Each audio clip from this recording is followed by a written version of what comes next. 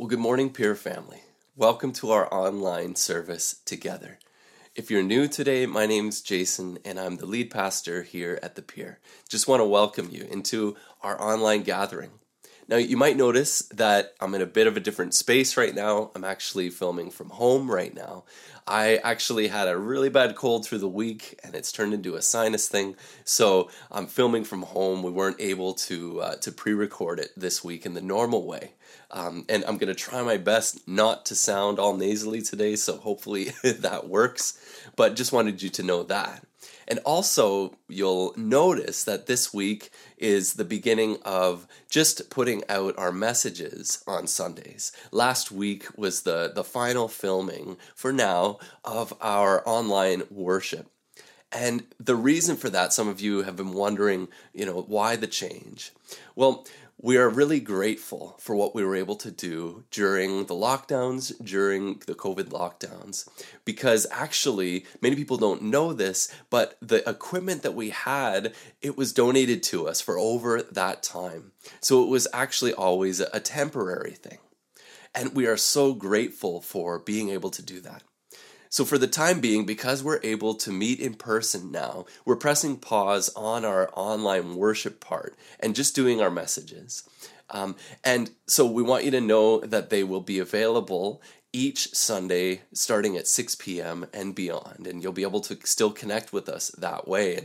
And if you are at home and you're unable to come join us in person, we want you to know that we love you and we care a lot about you. We want you to feel connected. So that's why we're continuing to make available our messages. And also, we want you to know that if you need prayer, if you want to talk to someone, feel free to contact us, especially even contact me, myself, at jason@thepeer.church. If you want to talk and pray, feel free to contact me. And also, we want you to know that we really value small group ministry, just a time together where you can be yourself, explore spirituality, explore faith in Christ, and pray together and all of that great stuff. And there are still, this year, going in through the year, some online peer groups, online small groups that are going through the material together, talking together, praying together on Zoom. So if you'd like to be connected in that way, feel free to send us an email to check into it at info@thepeer.church, and we can connect you to one of our peer groups. We really want everyone to be able to stay connected, even if you can only join us online.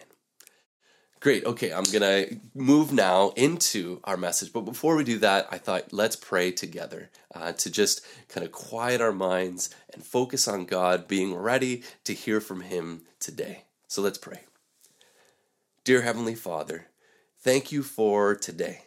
Whenever we're listening to this right now, it could be Sunday evening, it could be Sunday, it could be Monday, Tuesday, Wednesday, whatever during the week.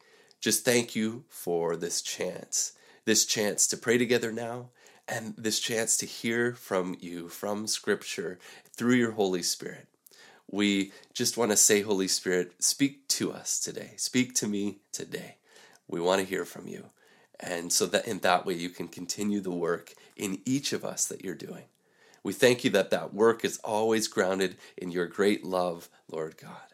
So we thank you for your love and the peace that comes with it, the peace that is ours.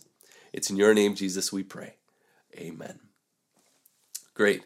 As I prayed that, I realized I might have said good morning at the beginning of this. That's presuming that you're watching it in the morning, which very well might not be the case. So sorry for the confusion there. Great. Okay. Well, I'm going to jump into my message for today. And we're looking again from Ecclesiastes. We're still in our series called Words of Wisdom. And today I'm calling it Freedom from Futility. If you've been listening to our messages on Ecclesiastes, you know that a big theme is just that. It's futility. If we get that right away, Ecclesiastes 1, verses 2-4. Futile, laments the teacher. Absolutely futile. Everything is futile. You wonder if he could put that word in anymore. Well, he does put it in quite a lot more through the rest of the book. And we've talked about how that word, well, it means futile, meaningless, smoke, It's this idea that there isn't really anything permanent of lasting value in life. And we're going to explore that today, just why Ecclesiastes says that. But we're not going to leave off there, because the New Testament gives us actually a whole different perspective. So we're going to pick up Paul in Romans 8, where he talks about this seeming futility of the world. He picks up on that Ecclesiastes theme, but he says that because of Jesus, actually things aren't futile in the end. God is doing something behind the scenes maybe, but he's doing something through Christ where he is changing it all, leading us toward just the opposite of futility. And so we can have hope because of Jesus, that things won't end the way that they seem. They won't end in this seeming futility. So we're going to explore that, the relationship between Ecclesiastes and Paul as he talks in Romans. And especially we're going to get practical at the end, because we want to see what that means for those who follow Jesus. Because certainly what we're going to see is that, yes, there's pain right now because of the futility, but we can help people by pointing them to Jesus. We can help people to have hope even amidst the pain. Great. Okay, so let's dive in. Let's start reading from Ecclesiastes. And we're going to follow the case that Ecclesiastes makes for this futility. And by the way, the person who's saying these things, in one translation, the one that I had earlier, the NET translation, he's called the teacher. And we're meant to associate him with Solomon. Could be Solomon who's writing all of this. At least we're meant to have Solomon in mind, someone like Solomon. But the word there is koheleth, and it could stand for a few other things. The Message translation puts quester, someone who's on a quest. It means someone who's collecting things too. It means someone who's collecting wisdom, all for the purpose of teaching. So I'm going to be mentioning the koheleth when I talk here, because it's the koheleth who's speaking to us, who's building this case. All right, so let's see what the case is. Well, first off, in Ecclesiastes 1, he surveys everything. He gives us this really beautiful piece of poetry to talk about why everything's futile. So let's read that together. So it's chapter 1, starting at verse 2. Futile, futile, laments the teacher. Absolutely futile. Everything is futile. What benefit do people get from all the effort which they expend on earth? A generation comes and a generation goes, but the earth remains the same through the ages. The sun rises and the sun sets. It hurries away to a place from which it rises again. The wind goes to the south and circles around to the north. Round and around the wind goes, and on its rounds it returns. All the streams flow into the sea, but the sea is not full. And to the place where the streams flow, there they will flow again. All this is monotony, and it's tiresome.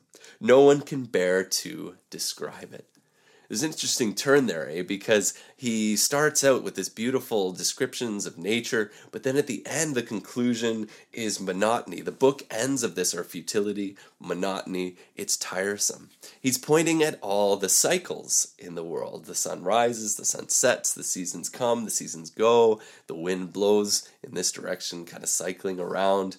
All of these areas we can point to in nature, endless cycles.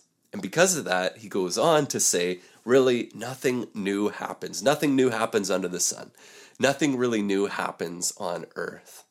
And he brings in the human perspective now and says, we might point to something and say, well, this is new, isn't it? And here's his response. Actually, it's old. Nothing is ever truly new. We don't remember what happened in the past, and in future generations, no one will remember what we're doing now. He brings in this perspective of time. You give it enough time, nothing new happens. Everything is like endless cycles. Well, next in the end of chapter 1, going into chapter 2, he continues to bring in the human perspective. Because we might be tempted to think, okay, maybe there's futility, endless cycles, mundaneness for nature, the created world of nature. but surely humans can do things to rise above it, to free ourselves from that futility. And so what he does is he takes a look at some of the things that we might do to try to escape it. He tries them all out.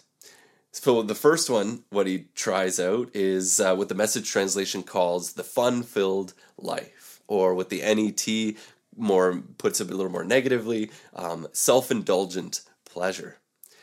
So there, I think what he does is something that our culture would resonate with, our North American culture. I know me, if I'm thinking of this from the point of view in my teenage years, early 20s, I would say this as well. Well, have you tried taking the fun-filled life? Have you tried, trying to live that billionaire lifestyle? Because surely that will help you escape from the mundaneness.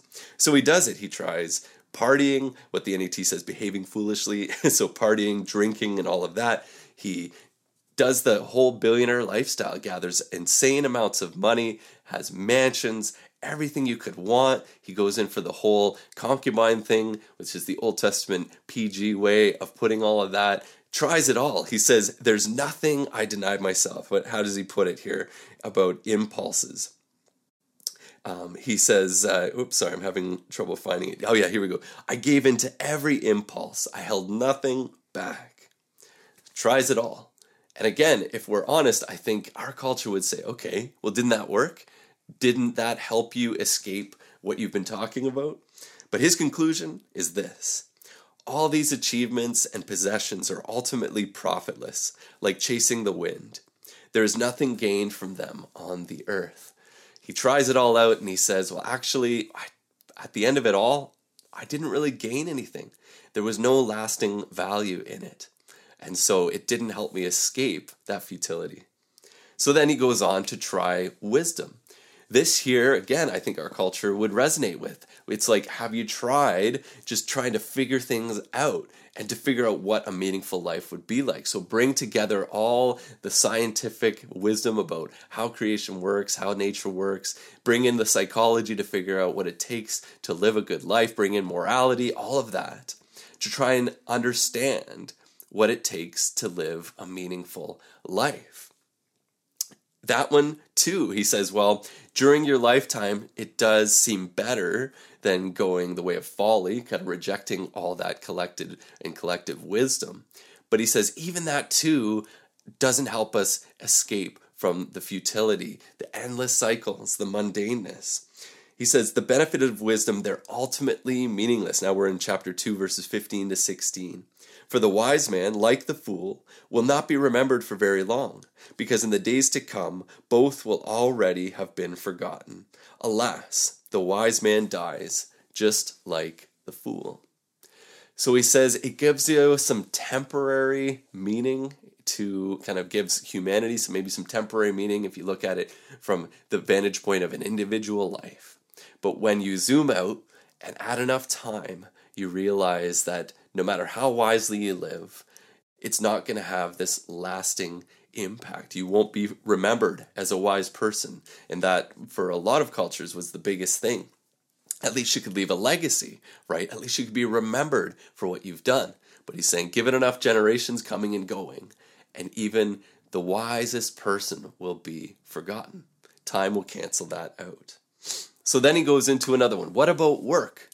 Again, I feel like he's reading our culture. It's just amazing to me how much I know kind of my way of thinking too would line up with what Ecclesiastes talks about. So what about work? Go the way of achievement. Work really, really hard to try and accomplish something amazing. Surely that will help you break out of this cycle of futility that everything is in. Well, here's what he says about that. 2:22 to 23. What does a man acquire from all his labor, and from the anxiety that accompanies his toil on earth? For all day long his work produces pain and frustration, and even at night his mind cannot relax. This also is futile. He says if you're going to go into that, obsessing about trying to do something incredible, working 7 days a week, all of that, he says, really, you're just adding anxiety to an already short life. You're just bringing in more worry, more pain into the equation. It's not something that's going to help you break out of the cycle of futility. So overall, then, he reaches the striking conclusion that humans, there's nothing we can do to change the fact that everything is futile. We may think that we can break out of the cycle, that we are special in some way. But he says, actually, we're not. And here's what he says. We're no better off than animals. As one dies, so dies the other. Both have the same breath. There is no advantage for humans over animals, for both are fleeting. Both go to the same place. Both come from dust, and to dust both return. Who really knows if the human spirit ascends upward and the animal's spirit descends into the earth? So you bring this all together, and that's why the Qoheleth says that everything is futile. Futile, futile, everything is futile. You know what? Just to press pause for a second, this sounds a lot like a really popular view called nihilism. This started as a philosophical concept, but it's become, I'd say, a pretty popular idea, maybe even a bit of a popular outlook. If we put it in a philosophical way, nihilism says that it's not possible for anyone to live a meaningful life. We might be able to imagine what that would look like, but it's not possible to actually achieve it. And there's a number of varieties of it, but the Qoheleth's version of it actually sounds like one of the most prominent ones. I think first put out by a man named Thomas Nagel. And here's how he put it. And you'll see, I think, the parallels here. So Nagel is bringing in contemporary science and all that we know about the vastness of the universe and how old the universe is. And he says, okay, imagine that you could take the most external standpoint, most external viewpoint of the universe. So you can see the entire timeline, and you can see physically, geographically, the entirety of the universe. Okay, now from that viewpoint, imagine that you can locate your life, or any single human life. It would just be this tiny little speck. Actually, it wouldn't even really register. So he's saying, if you take that viewpoint, it's hard to imagine any one life having lasting value. It's hard to imagine anything that any one life could do that could, have an impact, that would reverberate, that would create ripples, that would, impact things when we're talking billions of years, when we're talking billions of light years. So from that external perspective, life seems futile. That seems like there isn't lasting meaning, hence nihilism. So, hence what the Qoheleth says, everything's futile. You bring in death, the perspective of death, you bring in enough time, the endless cycle of things, and it seems like everything's futile. And this is a more prevalent view than maybe, if this is new to you, this is maybe more prevalent than you realize. I know I'm really familiar with it from talking to people, especially in the university world, but I was reading an article in The Guardian recently that talked about how, especially with younger generations, this is a prevalent view. You go back to kind of when I was in high school, into, university days, and it was a popular thing, and it's still popular now with younger generations. The only difference is the way that it's, the approach to it, the reaction to it. I know for me, I think about the music of my youth, alternative rock. You listen to those lyrics, it captures it well. It was a negative reaction to it, existential angst. Like, what are we to do? There isn't meaning in life, just depression and all of that because of it. But now, as the Guardian article said, it's a sunny nihilism. So it takes a different approach. It says, okay, well, everything, sure, in the long term, there's no meaning. So why then are we stressing about things? That means that we shouldn't stress about trying to achieve these crazy things and that we should stress over our decisions as if they matter so much. They're saying, well, if things don't really matter, we might as well relax and enjoy life. That actually lines up quite a lot with Ecclesiastes, because what does the Qoheleth say about all of this? He says, I've concluded that there is nothing better for people than to be happy and to enjoy themselves as long as they live. Well, there's wisdom to that. We're going to talk about that at the end. But this isn't the final word. We're not ending in Ecclesiastes. We're going to move now to Paul, the writings of Paul in Romans chapter 8.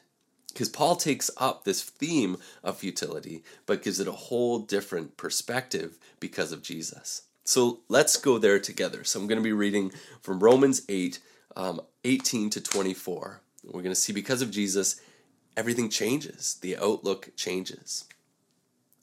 He says this, I consider that the sufferings of this present time are not worth comparing with the glory about to be revealed to us. For the creation waits with eager longing for the revealing of the children of God.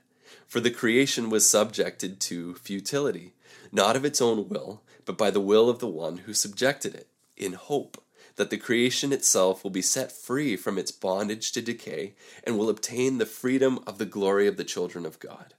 We know that the whole creation has been groaning in labor pains until now. And not only the creation, but we ourselves, who have the first fruits of the Spirit, we groan inwardly while we wait for adoption, the redemption of our bodies. For in hope we were saved. Now hope that is seen is not hope. For who hopes for what is seen? But if we hope for what we do not see, we wait for it with patience. All right, so we see the futility theme is there, but Paul's giving us a whole different perspective on it. And I like what N.T. Wright says about this passage. N.T. Wright has made some great commentaries. Paul for Everybody is one of the names that they go by. And so I'm going to be drawing from him a little bit here. But he makes the point at how this verse is kind of like what we were at when we were talking about Thomas Nagel, that most external viewpoint. Here we're given a viewpoint from God's perspective of God's salvation plan for the entire universe from beginning to end, so to speak. Not that there's going to be an end, but beginning to new. Well, we'll talk about that in a second. But N.T. Wright compares it to like a mountaintop view, and he says this, from this point we can see in astonishing clarity the whole plan of salvation for all of God's creation. In other words, like I said, we're getting God's point of view of the universe. So, what do we see from this vantage point? Well, there's an agreement that there is indeed futility. Ecclesiastes the Qoheleth was correct in a certain way, because Paul says that the creation was subjected to futility. That gives it a little twist for a second. But you see that futility, that word there in the Greek, it maps onto what is being said in Ecclesiastes. Paul is picking up on that futility theme. And the parallel continues for Paul. He says that it's because of the bondage to decay. Paul is in agreement. There's futility because of this slavery to death, because of the fact that nothing can escape the cycles ending in death. But here, Paul, by the way, Paul says that all creation, not just humans, are groaning in that condition. There's pain because of that futility. But Paul makes a link also to Genesis 3 by saying that it was subjected to futility. It wasn't kind of originally intended to be that way by God. So he's making a link to the great fall. We're not going to get into that in detail, but if you read it in Genesis 3, put it really generally, the early humans, they made a decision to reject God, to go it in their own way. We've talked about this before, to go it in their own wisdom, rejecting God's wisdom. And because of that, this impacted all of creation. Among a number of things, it says this in Genesis 3, that it says God is saying this, the ground is cursed because of you. In painful toil you will eat of it all the days of your life. The ground, creation, there's a curse, subjected to futility now. Whereas the idea, the hope was that it would be a harmonious place. Now disorder comes in. Now the relationship between humanity and creation has changed, where it was once supposed to be this relationship where, it wouldn't be toil, it wouldn't be like the fruit of the ground wouldn't come because of toil and hardship and pain. But here, because of this curse, everything has changed. And that's the case. Now, not to get into a debate here, but just so you know, some interpret this as saying that God caused this curse. Others interpret it as being this curse is the natural outcome, the natural consequence of humanity rejecting God and God's ways. But either way that you read it, this is what Paul is pointing to in all creation being subjected to futility. And let's reflect on that for a minute, because I'm sure if we think about enough examples, we can see what Paul is talking about here. And he's talking about, what we've talked about in Ecclesiastes, the endless cycle of things and this whole everything going back to death. So we think of the seasons from one vantage point. Yes, there's new life in the spring, but in Canada, we're well aware that moves into winter. And the trees, the leaves go away, the vegetation goes away, and all of that. Or anything that's born ends up dying at some point. Nothing can escape that. And also, we can think of natural disasters, I think, as a good example of this futility as well. N.T. Wright makes this great point. If we think of creation, he says that creation can sometimes appear like a caged buffalo, all that energy, and it's not achieving anything. So I'm not sure why I used a buffalo there, but you can just imagine any wild, really powerful animal being caged, and there's nothing really, it's expending energy, but not really achieving or doing anything of that's making sense. He's talking about natural disasters there. In Ontario, we're pretty fortunate. We don't experience the kind of natural disasters that have been going on around the world. We think of Canadians in BC being close to forest fires and all of that's happening there. Or if you lived near a volcano, what that would be like. Or near a fault line where experiencing these terrible earthquakes. It's like nature is this caged wild creature, all this energy that's being expelled. But for what purpose? It just seems so futile, and it's painful for those who experience it. So that's the futility that Paul is talking about there. And there's something in us that groans against it, that rebels against it. We're thinking it shouldn't be this way. It's not supposed to be this way. So Paul would be in agreement. Now, he says that indeed all creation is groaning that way. And even humanity are groaning in that way. But because as the kind of the clue about it being subjected to futility, this isn't as God intends. And God is actually doing something to overcome it. And that's where we get this different perspective. And we see it in the new analogy that Paul brings in. Remember what he said here. He says that the whole creation has been groaning in labor pains up until now. So this is interesting in light of Ecclesiastes.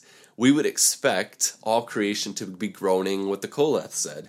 Futility, everything is futile, that sort of thing, right? But no, Paul says that actually there's groaning, there's pain, but it's labor pains. It's from labor. And just to tie it all together, remember how Ecclesiastes, the futility was because nothing new ever happens. There's no breaking out of these cycles, especially there's no breaking away from death. Well, okay, labor, that means new life. That points to something brand new. God is doing something, bringing new life, doing something brand new. And so something new is happening, and the groans are actually a sign that this is happening. The stage of futility was just a stage. Something new is happening because of Jesus. And Paul describes that in a few words that are really important. He says that something new is something that's glory that's about to be revealed. He says that it's freedom. All creation waits for that freedom that's going to be revealed. And also that it's adoption, the redemption of our bodies. So glory, that's far from futility, right? That is a state of splendor, magnificence, blessedness, beauty. And it's something that God gives because it's God's to give glory. Freedom, it points to there's finally going to be freedom from those endless cycles, freedom from bondage to death and decay, freedom from that slavery to death.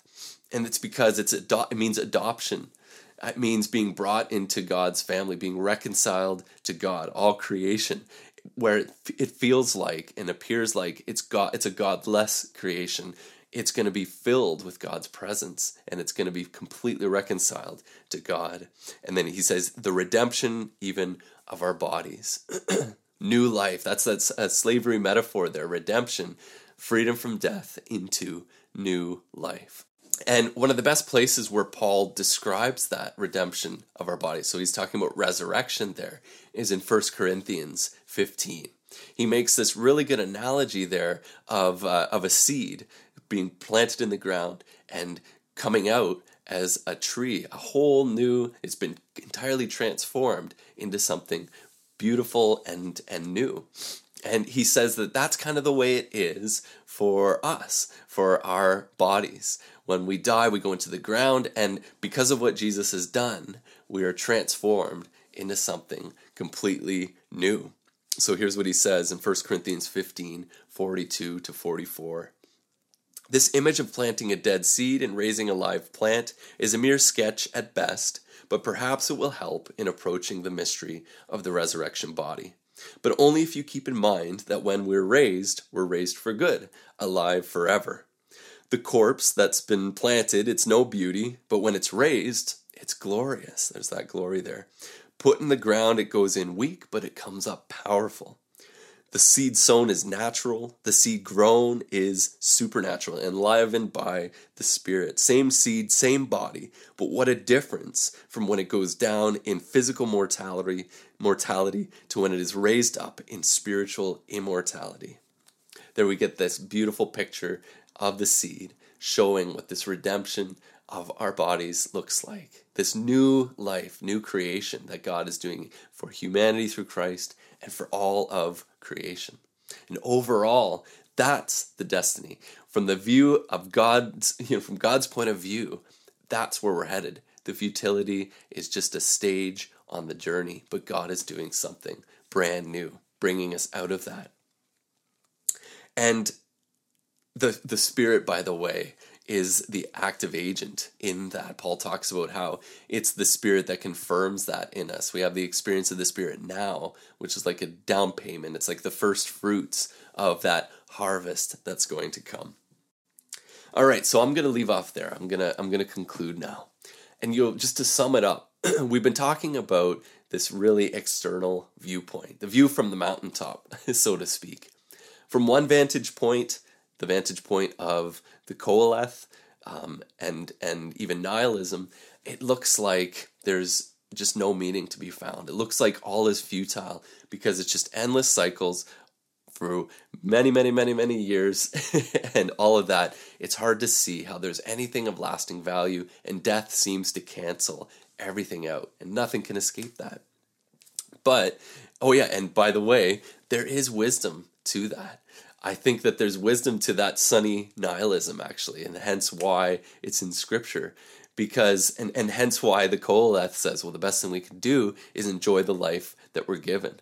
Because when we look at it that way, our life, though extremely valuable because of Christ and because of what we're seeing that we're all destined for, still, it's a blink of an eye. Our life is short, so don't sweat the small stuff is the kind of idea here. Enjoy the present. The present is all that we have. You don't know when, death is around the corner, all that stuff.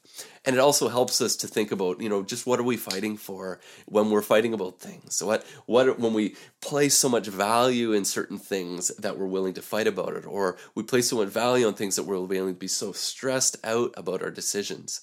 This comes in as wisdom to help us say, you know what? Don't be so anxious about it all. It's not worth fighting about and all of that. So there is wisdom there. But that isn't the final, the only perspective that we have. Because from the perspective of God, because of Jesus, the pain we're going through now, it's best described as labor pains.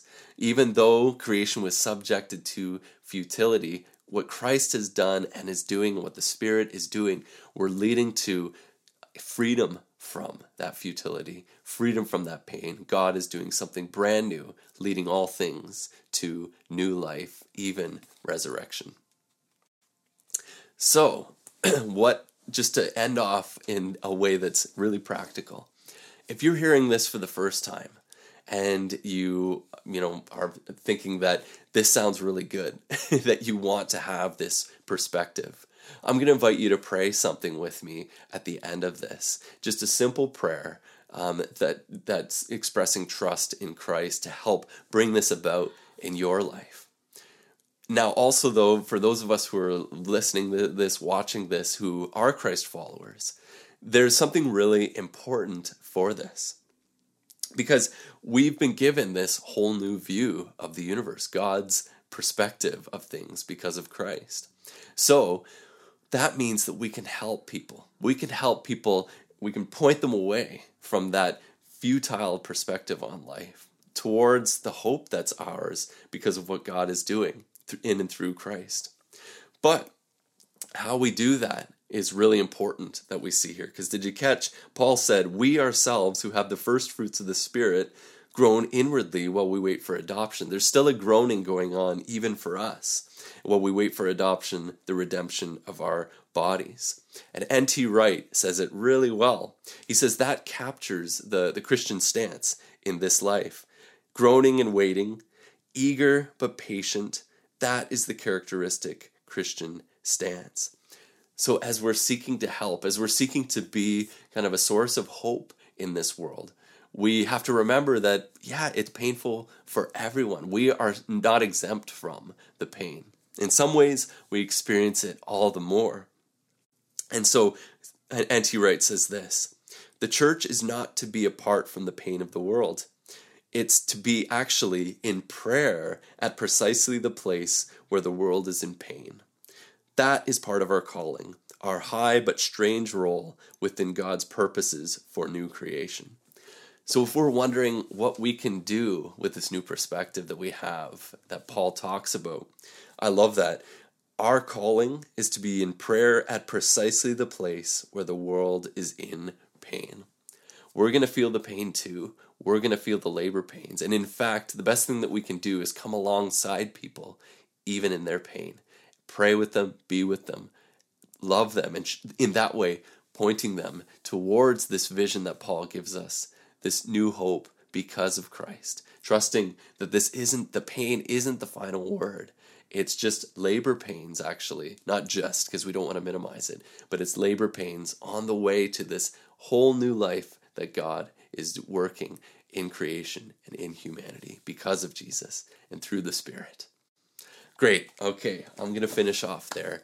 Before we conclude today, not that I'm trying to be formal, before we finish off, let's pray. Dear Heavenly Father, thank you so much for this time together, and I thank you for this new perspective on life that we can have because of you, Jesus.